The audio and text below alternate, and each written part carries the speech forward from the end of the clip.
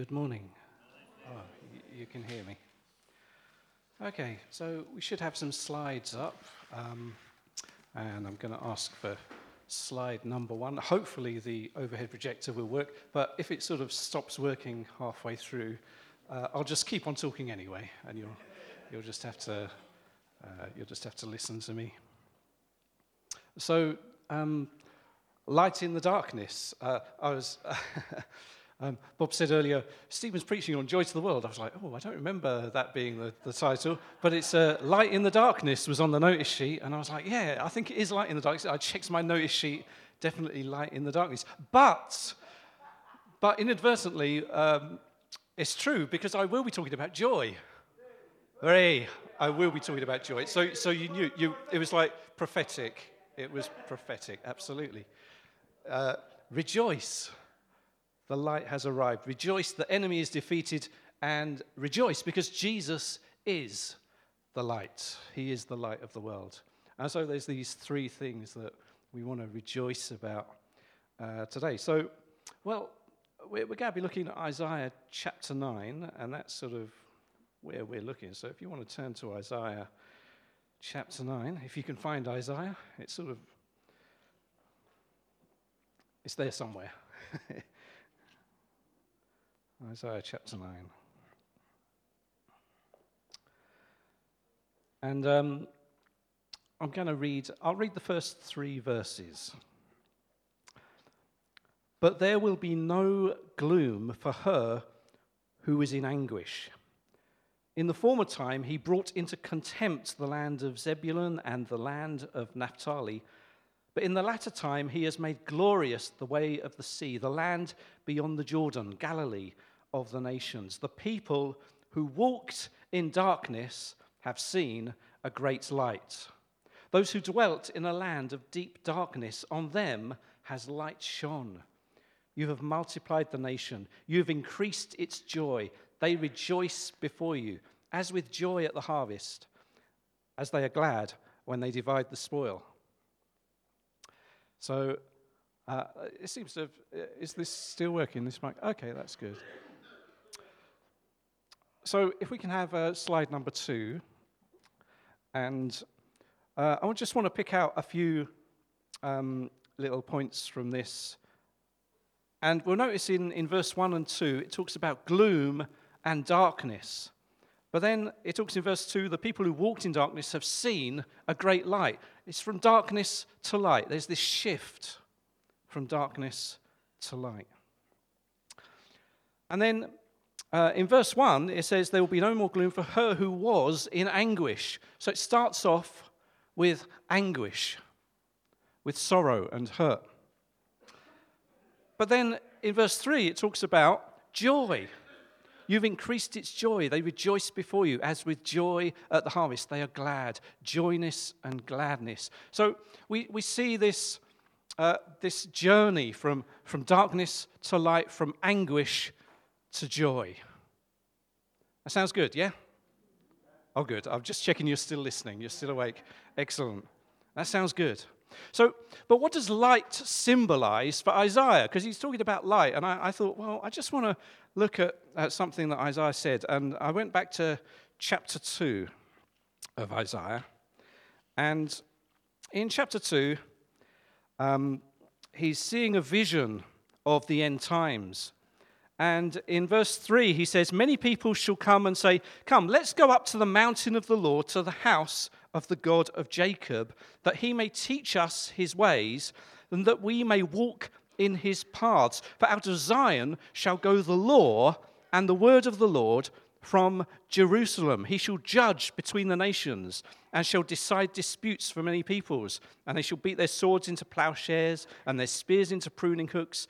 Nation shall not lift up sword against nation, neither shall they learn war any more.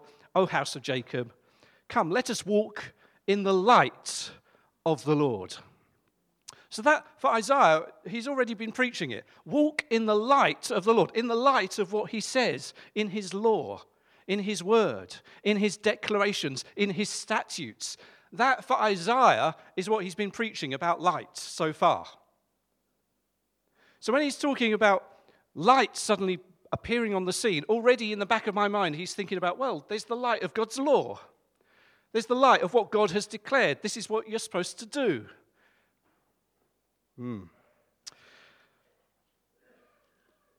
Why was there anguish, though? Because we see in chapter 9, verse 1, there was anguish. So again, I wanted to look back, and I looked at chapter 8, and just leading up to chapter 9. So I'll read chapter 8, verse 20. And again, we see this is Isaiah's declaration, and he declares to the people, to the teaching and to the testimony. If they will not speak according to this word, it is because they have no dawn. They have no light. If they don't have the word of God, they have no light, he's saying. That's his declaration. And so he carries on. Verse 21, they will pass through the land greatly distressed and hungry. When they are hungry, they will be enraged. They will speak contemptuously against their king and their God and turn their faces upward. And they will look to the earth, but behold distress and darkness, the gloom of anguish. And they'll be thrust into thick darkness because they're not listening to God's word. They're not listening to God's word. But, he goes on in chapter 9, there will be no gloom for her who was in anguish. And then he continues talking about the light will come. So he's looking to the past and he's saying, well, this was all, the light was God's word. And all it brought about was gloom and anguish because people said, I don't want to listen to that. I don't want to listen to God's word. But he says, no, another light is coming then, a far greater light, a light that will bring joy. Well, let's go on to slide 3. And our next slide, it's quotation time. It's quotation time. And I'm going to just read this little quotation. We're just going to break up the service here. It's quotation time. You can relax. I'm just going to read a quotation. And it's from the Bible. It's good, you know. It's good to have a quotation from the Bible. This is what Jesus said. For God so loved the world that he gave his only Son, that whoever believes in him should not perish but have eternal life. For God did not send his Son into the world to condemn the world, but in order that the world might be saved through him. Whoever believes in him is not condemned. But whoever does not believe is condemned already because he has not believed in the name of the only Son of God. And this is the judgment. The light has come into the world, and people loved the darkness rather than the light, because their works were evil. For everyone who does wicked things hates the light and does not come to the light, lest his works should be exposed. But whoever does what is true comes to the light, so that it may be clearly seen that his works have been carried out in God. I'm just going to pause. I'm going to allow you just to read it and think about it and ponder on it.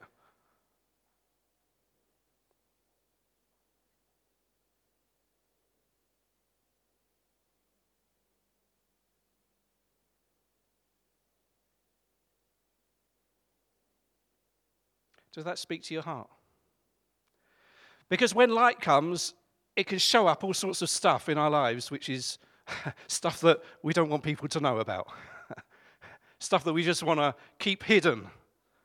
We just want to keep in the closet, you know. And when the light shines and you go, oh, that's a bit messy, and suddenly everybody's looking at you and, oh, this is embarrassing. I wanted to keep that hidden. I didn't want people to know about that. Oh, dear.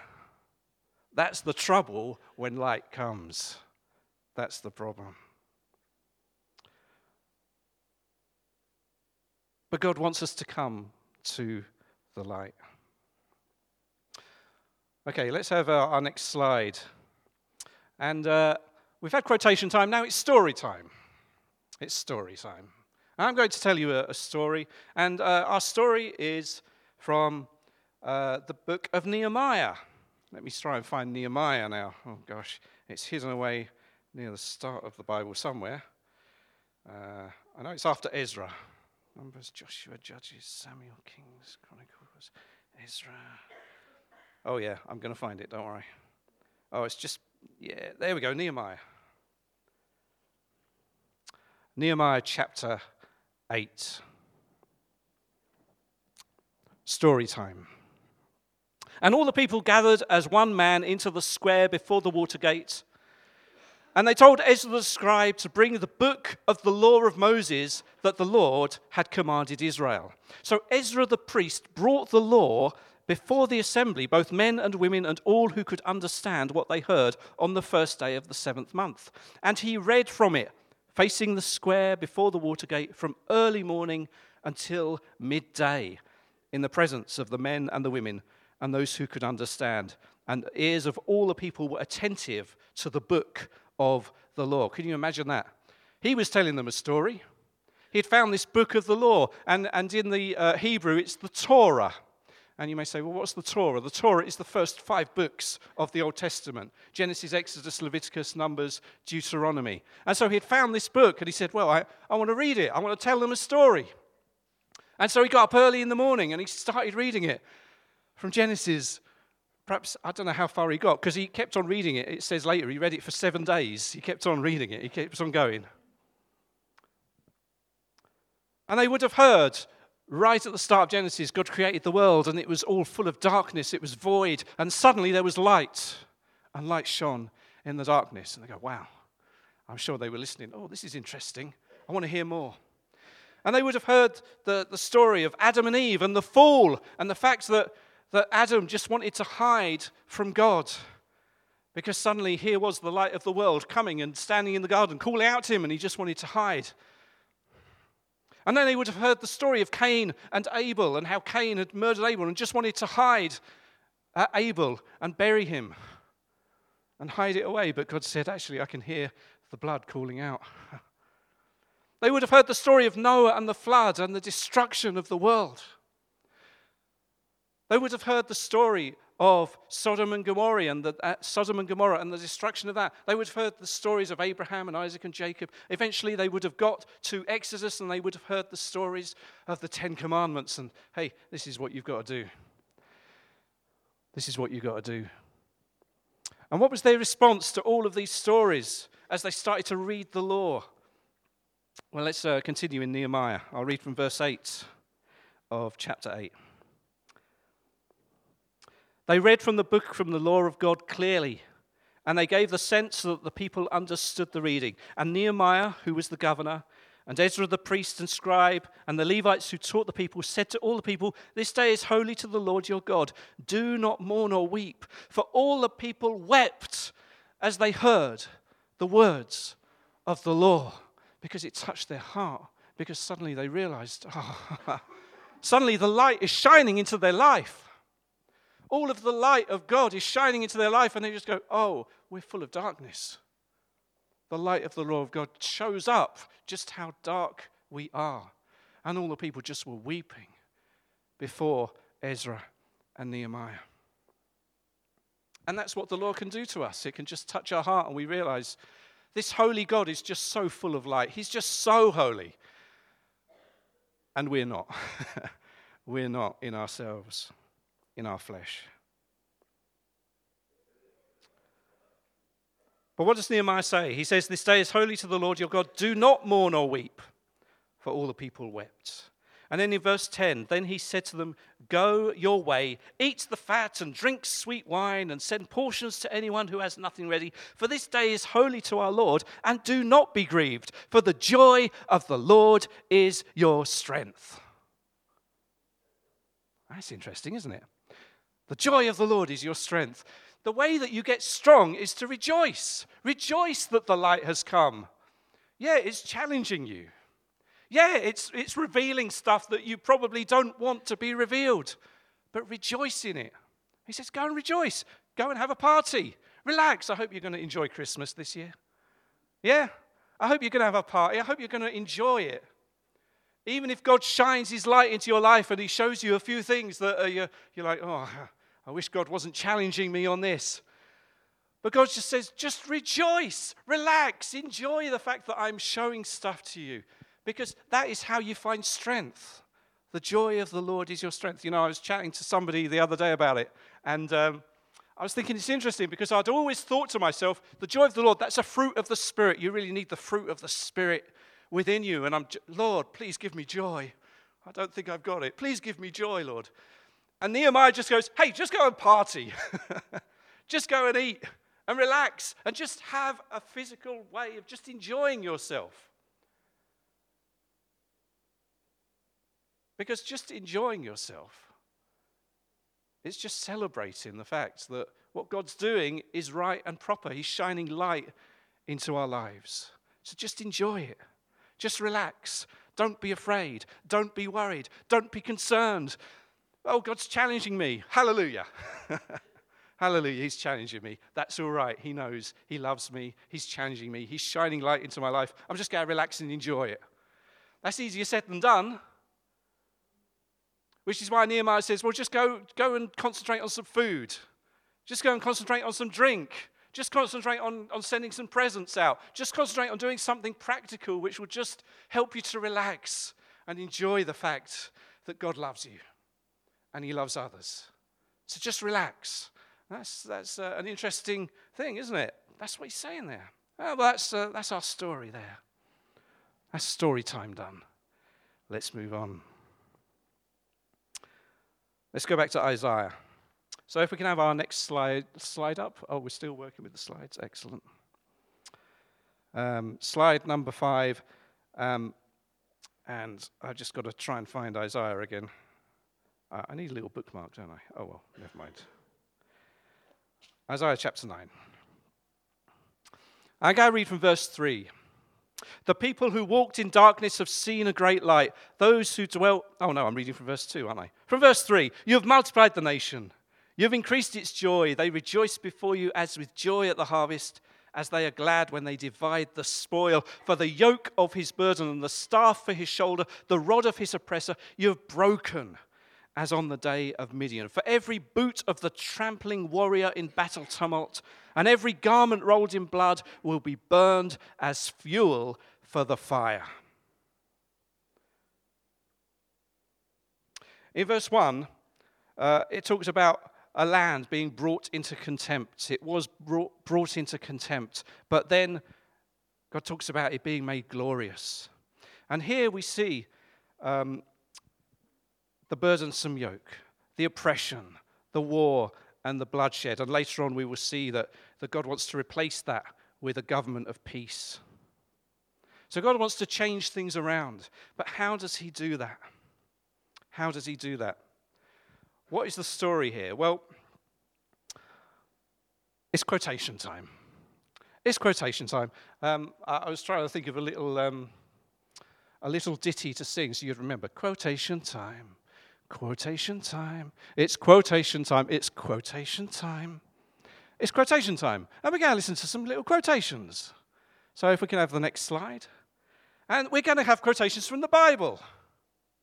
Because I like quotations from the Bible. This is what John said. The reason the Son of God appeared was to destroy the works of the devil. Hallelujah. That's the reason Jesus came. That's the reason he came. Hallelujah. Isn't that awesome? To destroy the works of the devil. And here's another quotation from the book of Hebrews. Since therefore the children, that's us, share in flesh and blood, Jesus himself likewise partook of the same things, that through death he might destroy the one who has the power of death. That is the devil. He's going to destroy the devil. He's already doing a work of destroying the devil, and that's why he came, to destroy the devil. Wow. And deliver all those who through fear of death were subject to lifelong slavery. Those are awesome quotations, aren't they? Isn't that awesome? That's why Jesus came. And so when Isaiah is thinking of this, it's going to be like when the warriors are just gone. Well, in the New Testament we see these quotations. I'm just going to stop. I'm going to pause again just for a moment, just for you to think about those words.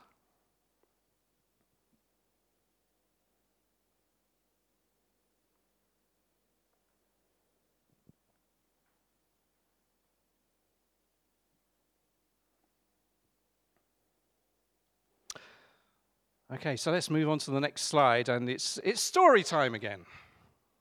Our next story is from the book of Judges. And this is what Isaiah was talking about when he says that it's like when that day when Midian was defeated. It's like, well, who was Midian? What was Midian? What's that about? And we'll find it in the book of Judges. Judges chapter 6 says this.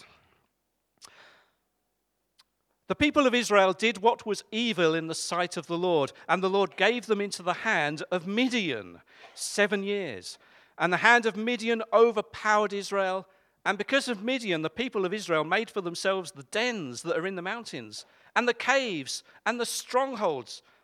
For whenever the Israelites planted crops, the Midianites and the Amalekites and the people of the east would come up against them. They would encamp against them and devour the produce of the land as far as Gaza, and leave no sustenance in Israel, and no sheep or ox or donkey.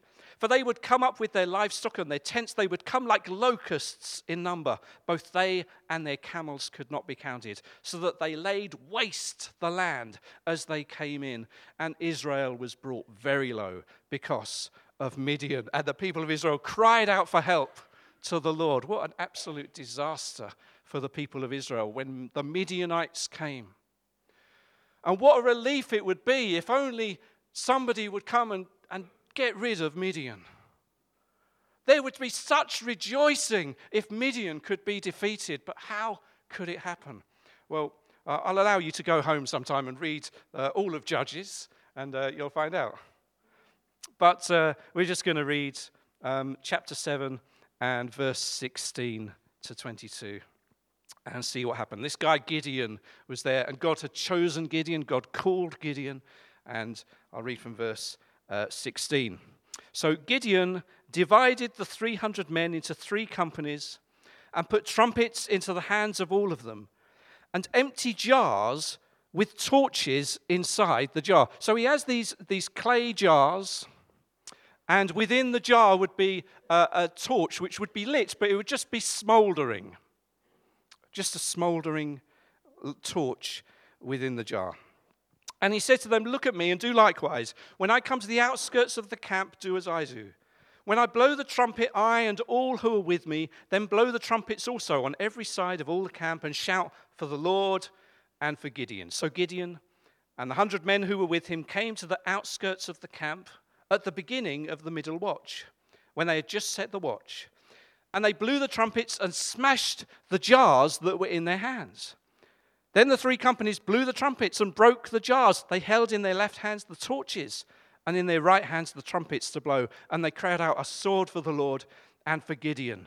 Every man stood in his place around the camp, and all the army ran. They cried out and fled. Because what's happened? It's pitch black, it's darkness, it's the middle of the night, and suddenly they're breaking torches and light is piercing the darkness. Light is piercing the darkness. And the army is just like, oh, I'm terrified. We just got to run. And they end up killing each other and fighting, and just every man for himself. It's an amazing defeat. And Isaiah is thinking back to this wonderful story of the light shining in the darkness and how the enemy was defeated. He says, that's what's going to happen when Jesus comes. He's going to shine his light, and the enemy will just flee, because the light is so powerful. It is so strong. It is so mighty. It is so holy that the enemy just cannot stand the light of God. The enemy cannot stand the light of God. Do you want that light in your life? It may show up all sorts of stuff in your life. Don't worry. Don't be afraid. Don't worry. Because the enemy doesn't like it either. The light of God is powerful and strong. Hallelujah. Well, let's go on to the next slide, and we'll finish off our story in Isaiah. Let's go back to Isaiah.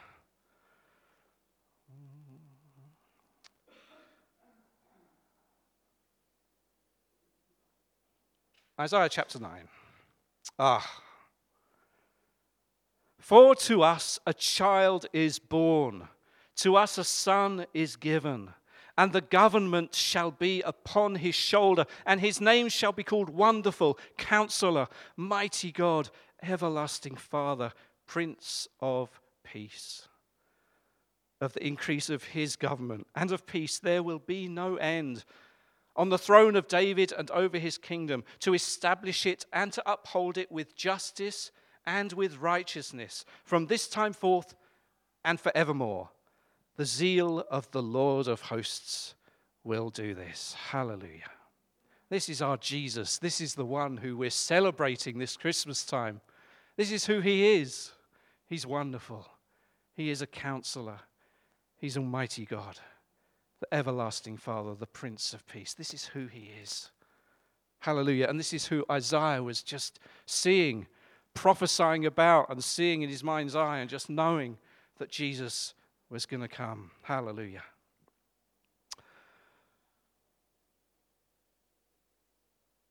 Quotation time. Quotation time. It's quotation time. I'm not going to sing it all the time. Here we go. Let's get up our next quotations. And, actually, I've steered away from the Bible just for a second. Oh, dear. Uh-oh. I've steered away because, I was listening to this song the other day by Morrissey, the Smiths. But he said these words. I'm not going to sing it, don't worry. Oh, you want me to? I may get a copyright strike on the... You shut your mouth. How can you say I go about things the wrong way? I am human and I need to be loved, just like everybody else does. Something like that. I need some accompaniment, though, really. But anyway, so that's what Morrissey was singing. He was singing, look, just shut your mouth. How can you say I go about things the wrong way? And that's our response so often when somebody shines a light into our life and says, you should be doing this, you should be doing that. We're just like, oh, shut up. It's difficult, isn't it? It's so annoying. Because we say we just want to be loved. And probably the person is saying, well, I do love you. I do love you, which is why I'm telling you, which is why I'm shining the light on this situation. It's like, it's difficult, isn't it? So I've chosen another quote, which is from the Bible. Excellent. Jesus said this, I have come into the world as light, so that whoever believes in me may not remain in darkness.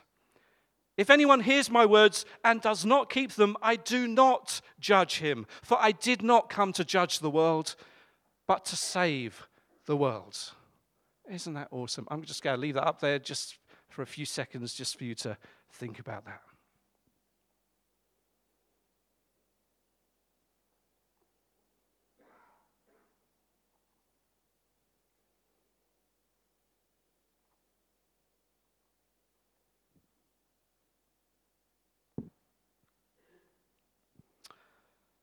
So it's story time. Our final story of the day. And this is a good one. I like this story. I mean, they've all been good so far. I hope you'll agree. But I like this story. John chapter 8, verse 1 to 12. This is a lovely story.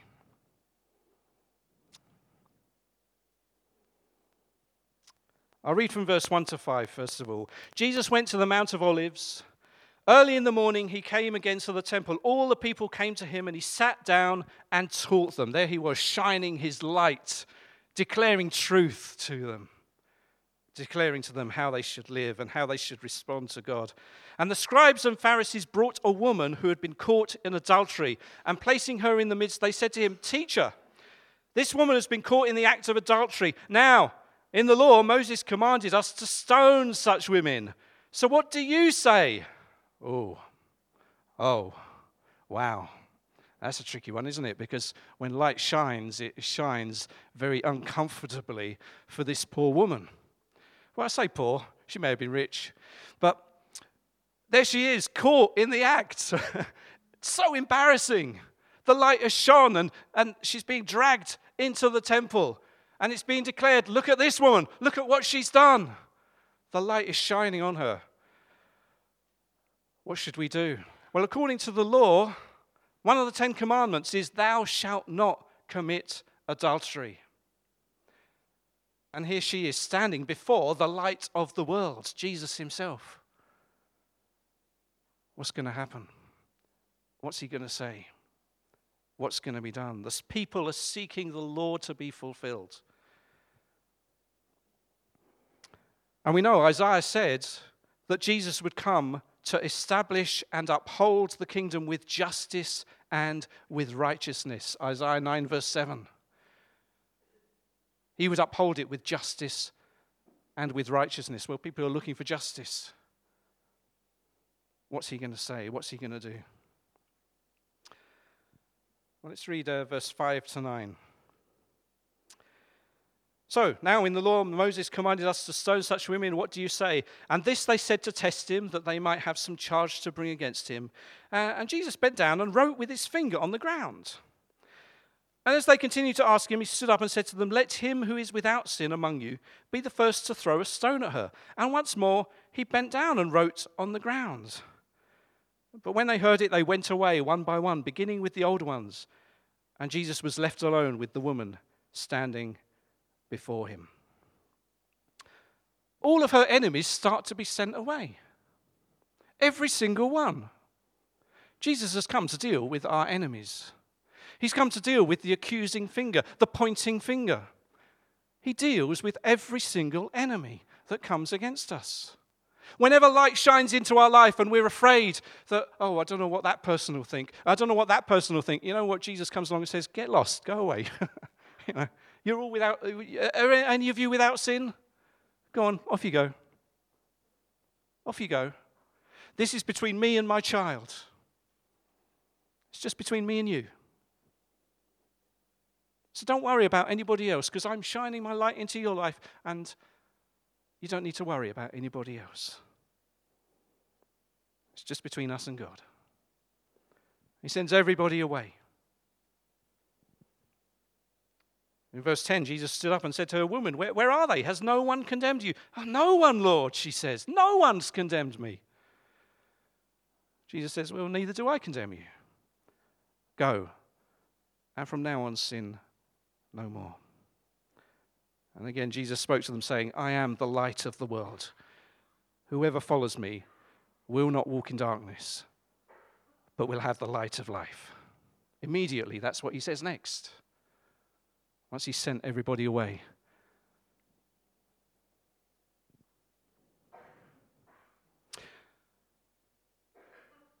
What I find interesting about this story is that he starts to write on the ground. Have you noticed that? He starts to write on the ground with his finger. I was pondering about that last night. I was thinking, oh, that's interesting. He wrote on the ground with his finger. I wonder what he wrote. Have you ever wondered that? I wonder what he wrote. It doesn't say what he wrote. That's interesting, isn't it? Well, what's happened here is that they've come to him and they've said, do you remember what the law was written by Moses? Oh, yeah. And you would naturally think of the Ten Commandments. The Ten Commandments, thou shalt not commit adultery. And it says in Exodus chapter 31, verse 18, God gave to Moses, when he had finished speaking with him on Mount Sinai, the 2 tablets of the testimony, tablets of stone written with the finger of God. Tablets of stone. This is the law. It is written on stone. It is absolutely manifest. It is there for eternity. It will not change. This is the law. And then Jesus is confronted with this woman. And have you ever seen those programs where the policeman is there and he's writing stuff in his notebook and the person's going, oh, I wonder what he's writing. Oh, he's writing stuff down. Oh, I didn't mean to say that. Oh, he's writing stuff down. And that's what Jesus is doing. He's confronted with this woman. And he's right, I'm writing stuff down now. And she's probably, what on earth is he writing about me? What's he going to say? He's writing stuff down. It's probably all about what I've done. And then he looks around and he says, right, is there anybody else without sin? Right, I'm writing stuff down. Oh, I'm writing stuff down in the dirt. Oh, and they go, oh, right.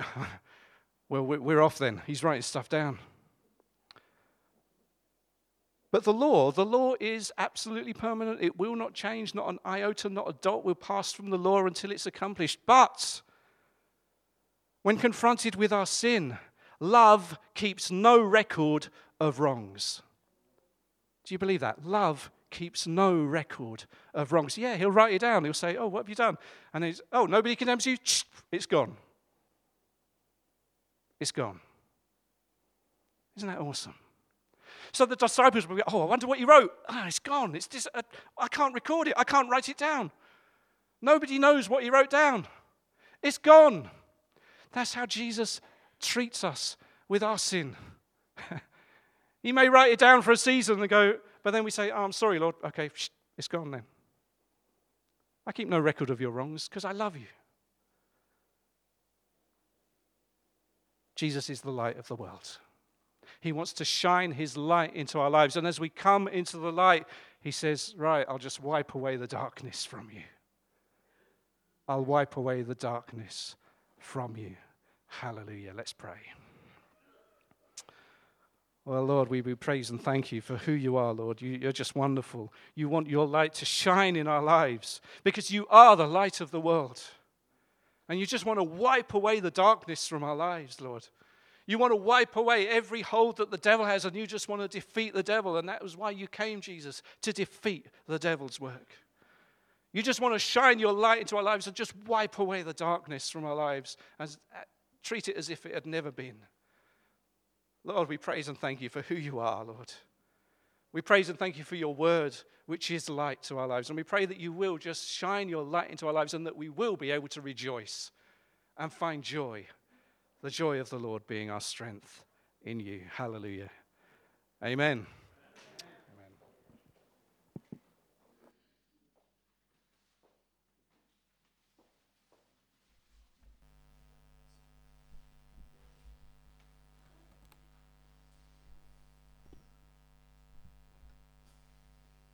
Thank you, Stephen. We're just going to stand and sing our final song that Ivan's going to lead us through. We're going to sing Light of the World. Would you like to stand with us? Yeah.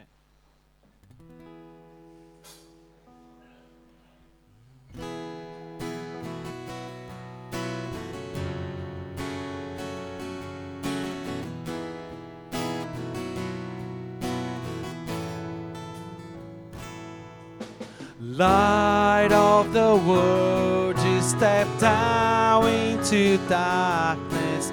Open my eyes, let me see beauty that made these hearts adore you. Hope of a